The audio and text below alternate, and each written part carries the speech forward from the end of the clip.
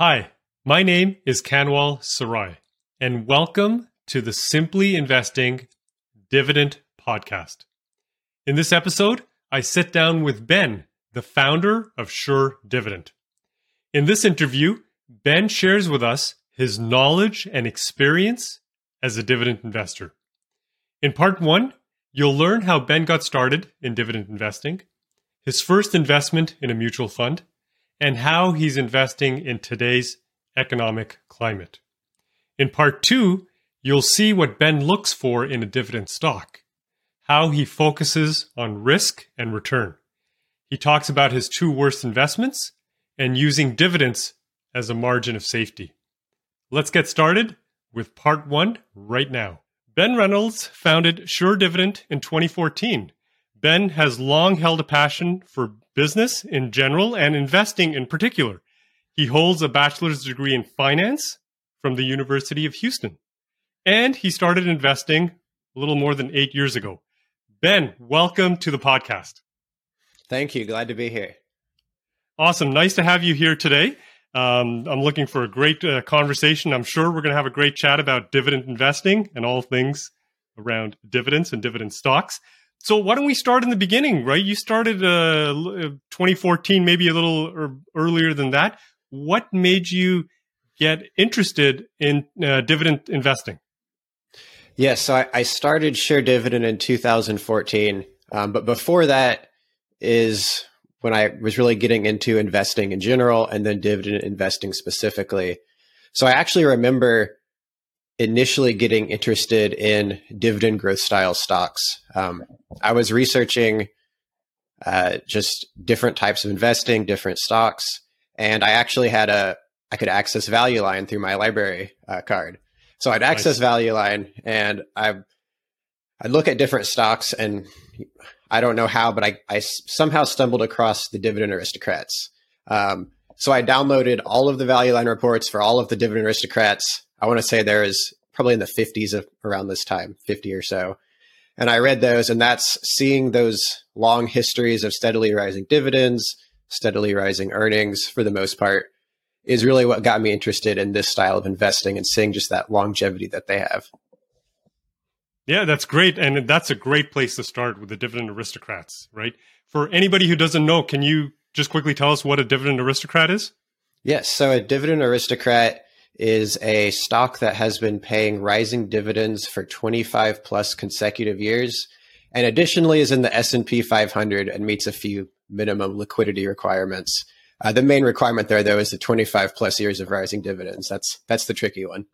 Yeah, and that is incredible. 25 years of consecutively increasing dividends or more, 25 years or more. And that blew me away when I first learned about the Dividend Aristocrats. That was an impressive track record for any of those companies that are on that list. So Ben, how did you, I know myself when I graduated university and I got my first job, and my parents told me, make sure you invest for your future, invest in some mutual funds, index funds, or ETFs. And that's what most people do. And that's what I did for the first 10 years. Did you do that, or did you automatically say, no, this is not for me, I'm going to go into dividend stocks? The first investment I had was a mutual fund. I actually remember I saw a financial advisor and I had no idea what I was doing. And he was like, well, what do you want to do? And he was like, are you, aggressive, conservative, or in between? And I was like, I don't know. And he's like, I'll just do one of each of those type of funds. And I said, okay. And that was my first foray into investing, not myself, but my first experience. That sounds a lot like my first meeting with a financial advisor. I think it went the exact same way. Yeah. So what was the turning point then? So you put some money in mutual funds. I'm assuming you followed the advisor's advice. How did you go from then investing in mutual funds to individual dividend stocks? What was the catalyst? I don't know specifically, but it was not knowing, anything about investing at the time to getting interested in it and being interested in business in general and learning about it, and then saying, no, I want to handle my own investments and I don't want to be in these mutual funds. So it kind of just, as I learned more about business and investing, that changed things. Okay. So did you think, and I'll speak for myself. For me, it was, I realized that I could do better than what I was getting with mutual funds or index funds over time. Was that a similar experience with you, or? Yes. So that's, when you start learning about this I guess first, just my experience with the financial advisor, and, they spend 10 minutes with you and are like, basically, this doesn't concern me that much, just do something. I'll put you in these funds. And thinking back on that and realizing like, okay, this is really not personalized, or this has nothing to do with me really. It wasn't a great experience. But yes, then learning about the fees that are charged and how, even if you're not, the next Warren Buffett, just minimizing your fees can make you do better than those mutual funds. Yes, absolutely. And that's a big one, right? And I'm sure you've looked at the numbers, because I've looked at the numbers, and even a mutual fund, the average fee, let's say 2%, or in Canada, it's 2.2 across all mutual funds, the average MER. And you put $100,000 in there over your investing career with an MER of 2%, you're looking at over six figures in fees over your lifetime. That's incredible. It's a great point. And when you say six figures in fees, that number jumps out at you. But when you hear 2%, that doesn't sound like a lot, but it really is over time. And I think if mutual funds sent you an invoice every year and you had to cut a check to them, or, you saw it on your credit card statement, they'd have a lot less people in their funds. Yeah, absolutely. And you're right. The 2% doesn't sound like a lot. I just want to share something with you, because I'm looking at some of the numbers here that I had prepped before. Somebody who puts $500,000 into a fund, index fund, mutual fund, whatever, and we're going to take a very low fee. We're going to put 0.5% MER. Again, that sounds like a very low number. $500,000 invested at 0.5% MER over 40 years. You're not going to believe this. 1.8 million in fees is lost to fees. That is unbelievable. It's so, I just, like the way compounding works, our minds, at least my mind, I think most people's don't just pick up like intuitively that 0.5% is over, 1.8 million, like you said, that just wouldn't intuitively occur to me. Yeah. But it's that's staggering. Powerful. It's staggering. And I agree with what you said. I mean, fees are huge. So if you can, and looks like you and I had sort of the same conclusion after investing in mutual funds, is wait a minute, if I can just reduce the fee or get rid of it altogether, you're already ahead of most people. Yeah, absolutely. And it's a very, it's low hanging fruit. It's easy to do that. Just investing in individual securities, you're going to miss those fees. And I'm sure you're aware of the other studies of mutual funds tending to not outperform anyway. So it's not like the guy managing those funds is just trouncing the market year after year and you're giving up all that. Typically, they're not earning those small, 1% to 0.5% to 2% fees at all. Yep, absolutely. And so we've talked quite a bit about fees. And so I'm hoping our audience is going to understand that impacts your investments over time. What are some of the benefits of being a dividend investor? Are there any other benefits? Oh yeah, great question. And, fees, while important, they're not the most exciting topic. A lot more exciting is the actual investing part in the companies that you're in. And that's, I think, one of the huge benefits to being a dividend investor is the link between seeing that you're buying stocks on a screen and then seeing that you actually are having money come back into your account. So that links up that idea of, it's not just like a casino with tickers and numbers going up and down. You're seeing a link between owning stock in a business that's selling a real product or providing a real service, and some of that money is coming back to you. And I think that's a huge advantage that non-dividend paying stocks don't have as much. Yeah, absolutely. I couldn't agree more. You're literally getting paid for owning shares in dividend stocks, which is incredible. If you look at, even if we don't use any outrageous numbers, even if we look at a dividend yield of 3.5% or 4%, That's the return on your investment every year while you hold on to the shares. Stock price can go up and down, but as long as you own those shares and as long as the company's paying that dividend, you're going to get that 3.5%, 4% per year.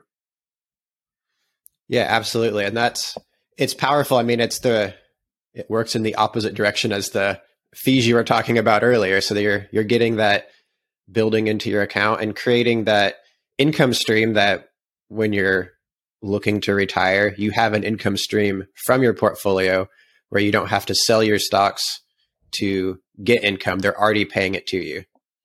That's huge. That's huge. Not having to sell your shares and still having the dividend income coming in consistently on a regular basis, that is huge. So Ben, I'm going to ask you, I already know what the answer is, but I'm going to ask you this question anyway. So some people listening to this might be thinking, well, 3%, 3.5%, like some of the dividend yields are like 2%, 1.5%. I mean, that's not a huge percentage point. And so some people might be thinking, well, I can't retire off of that. Can you tell us why it's important to stay invested in dividend stocks? Because what happens to the yield every time a company, we talked about the aristocrats in the beginning, every time a company increases a dividend, what's going to happen to my yield? Yeah, absolutely. So your yield on cost, which is an important concept, is going to go up. So, like you just mentioned, dividend aristocrats. So say it paid $1 a share in dividends in year one. In year 10, you might be getting $2 a share in dividends, fairly conservatively. That'd be like a 7% growth rate, I believe, roughly, which is very achievable. So your yield on costs would have doubled. So whatever your starting yield, if your starting yield was 2%, 10 years in, now your yield is 4% on your original investment. So that you get that compounding, not only in the value of the shares, but also in your income that you're receiving. Yeah, absolutely. And if you wait another 10 years, assuming the same growth rate, it's going to double again. And I've been doing this for over 22 years as a dividend investor. And I can tell you, and my audience as well, that I have a number of stocks now where the yield on cost is in the double digits. So we're talking 10, 14, 15, 16% a year just for holding dividend stocks. Yeah, it's really powerful. And it's great to hear, and there's people in the Sure Dividend audience too, I hear from, where they have been doing it for very long periods of time. And you hear these phenomenal yields on costs, and the real people really doing it, getting great results, is really exciting to see.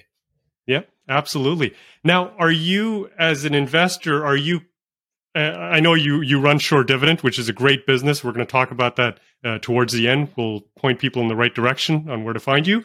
So I know you run Sure Dividend, so you're in the numbers every day. You're looking at dividend stocks. But for an average dividend investor, somebody who's got a day job, they're busy with kids, they got a family, how much time would they spend per month or how much time would they spend on researching stocks? It's really completely variable. So you could do this successfully and spend really a few hours a month doing it. If you're going into high quality businesses, just making sure you're not paying too much, making sure you get a decent yield, you're probably not going to have to spend a ton of time analyzing them. On the other hand, for people who it's a hobby or a profession, it can take up a lot of time if it's something you enjoy as well.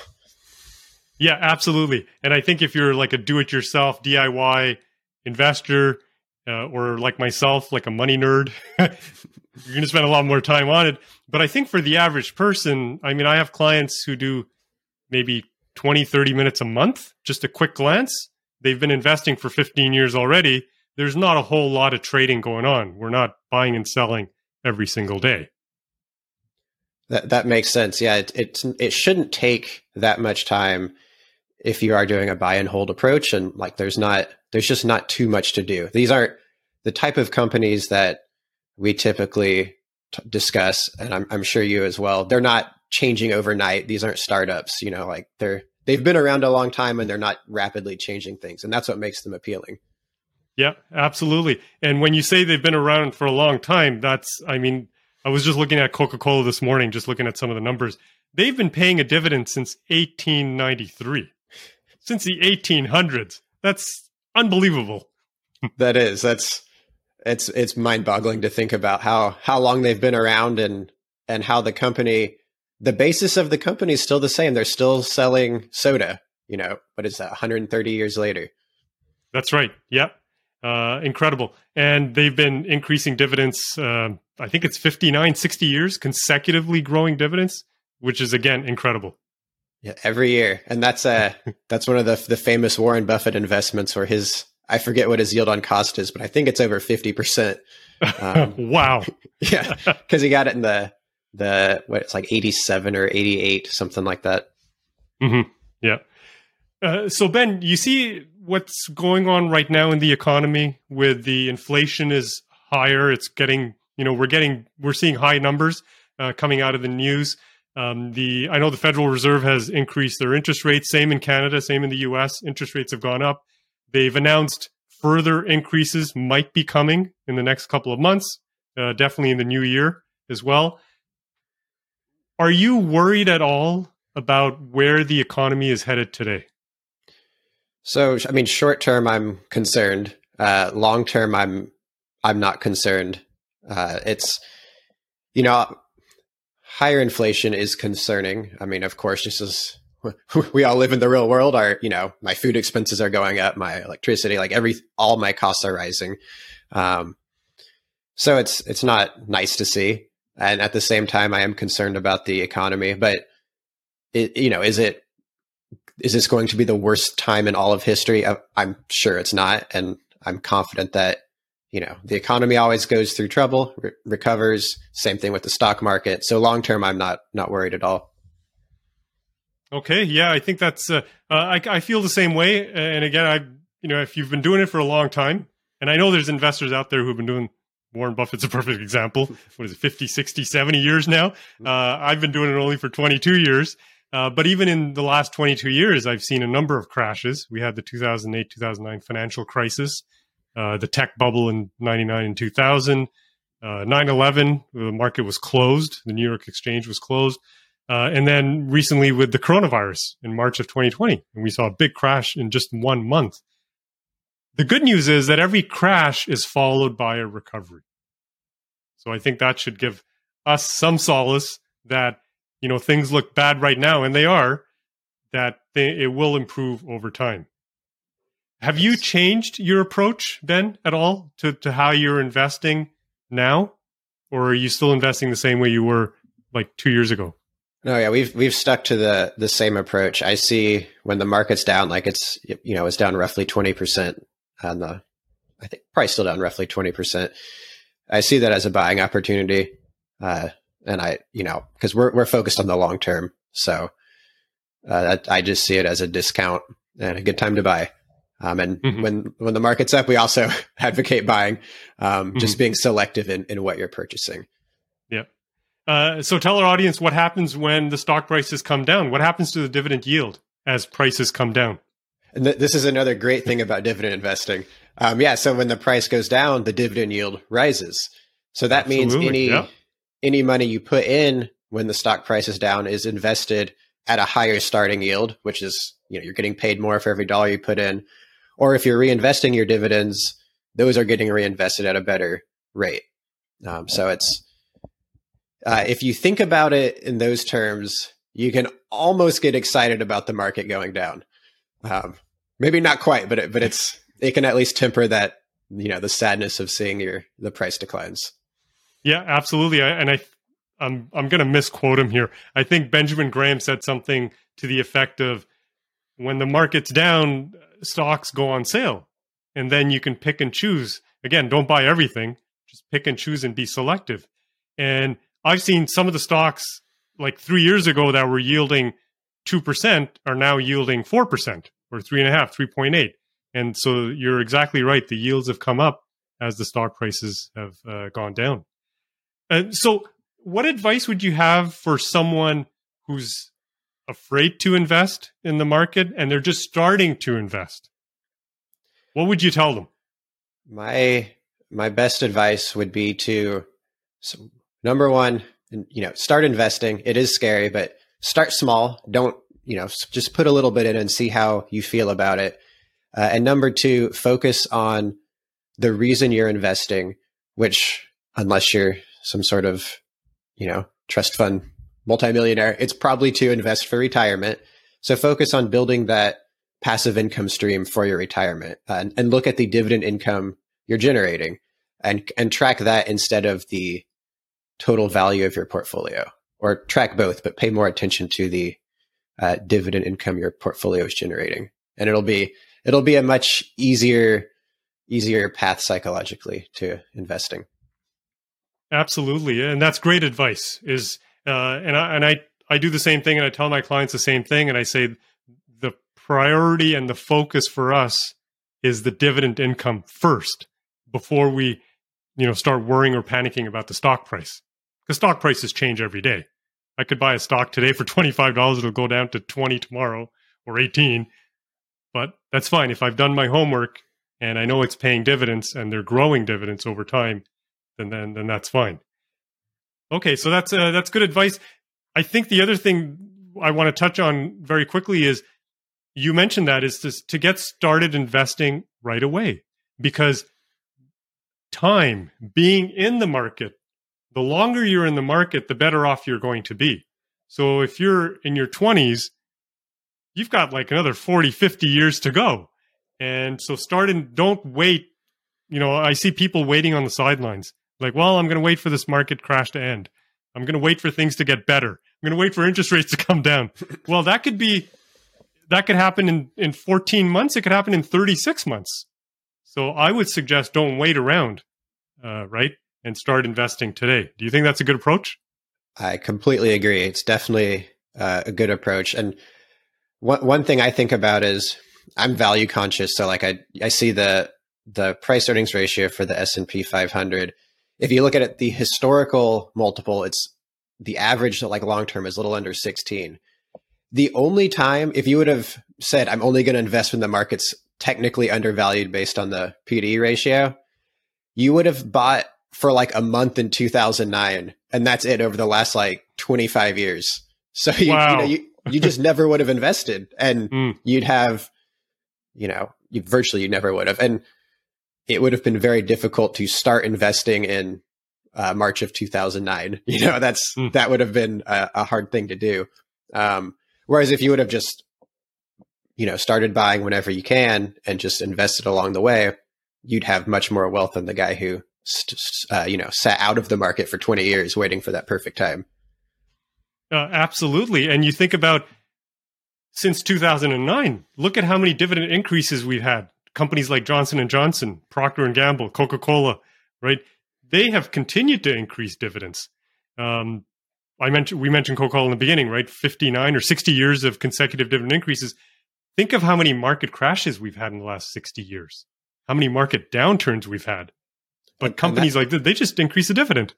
That's what's I find really interesting about the dividend aristocrats and dividend kings, which Coca-Cola is a dividend king. That's the 50 plus years of rising dividends. To think about, 50 years ago, there was no internet. There's probably virtually no personal computers, completely different world. And for them to have grown through that period and then the 90s and 2000s and all the changes that we've seen, it shows very few businesses can do that. And I think it's a really special thing and really interesting to look at, and what kind of companies can actually do that. Absolutely. And when you see these track records, the history of 40, 50, 60 years of increasing dividends, that should give you some level of confidence that, hey, they're going to at least pay me a dividend next year and the year after that and the year after that, and hopefully increase it, right? Absolutely. And I think up until recently, Johnson & Johnson hadn't had a down earnings per share year in like 30 years. I think they lost that streak like 2 years ago, but virtually all these other, I'm sure all of the other dividend kings, their earnings fluctuate. And aside from the amazing power of their businesses over the long term, it also shows the importance of these dividend streaks to their management teams. They will increase their dividend a little bit, even when their earnings haven't grown for that year, because they it's very important to them. They don't want to be the CEO or the streak ended on, and they know their shareholders probably wouldn't be happy. So it's a combination of the business quality and then the willingness of the company's management to actually reward shareholders with those rising dividends. That's a really good point, because sometimes I'll get clients who will say, well, look, I want to look at the earnings per share for a company the last 25 years, and I just wanted to see it going in a straight line up. That's fine in a utopia world, but in real life, we do have even the Coca-Colas and the large, they'll have a dip and then they'll go up again with a dip. As long as the trend over the last 20, 30 years is earnings are going up, that's good. But like you said, we could have a dip, but yet the company is going to still increase their dividend, which is good for us. Yes, absolutely. And we don't have to worry as much about, are we not going to get a dividend this quarter or this year? It's much more likely it's going to be a priority for the company's management. Whereas a company that's paid dividends for 2 years, we don't know how much of a priority it is for them. Are they they might be looking for a reason to stop paying the dividend. I know in 2020, some companies stopped paying dividends, and they should have stopped because they were in serious trouble, and who could really prepare for that beforehand. But I feel a few companies cut their dividends because they wanted to, and they saw that kind of as a good excuse to do it. And a company with a long dividend streak is much less likely to be looking for reasons to cut. Yep, absolutely. Now, are there certain things, Ben, that you look for when you're evaluating a company before you invest in it? What are kind of some of the things that you're looking for to help at the end of the day, you want to minimize your risk before you invest in anything. So what do you look for? We continue our conversation with Ben in part 2, where you'll get to hear his answer to my last question. In part 2, we also discuss dividend traps. You'll see how Ben focuses on risk and return. He talks about his 2 worst investments and using dividends as a margin of safety. If you enjoyed this episode, be sure to hit the subscribe button. Click on the like button as well. For more information on dividend investing, check out our website at simplyinvesting.com. Thanks for tuning in. I'll see you next time.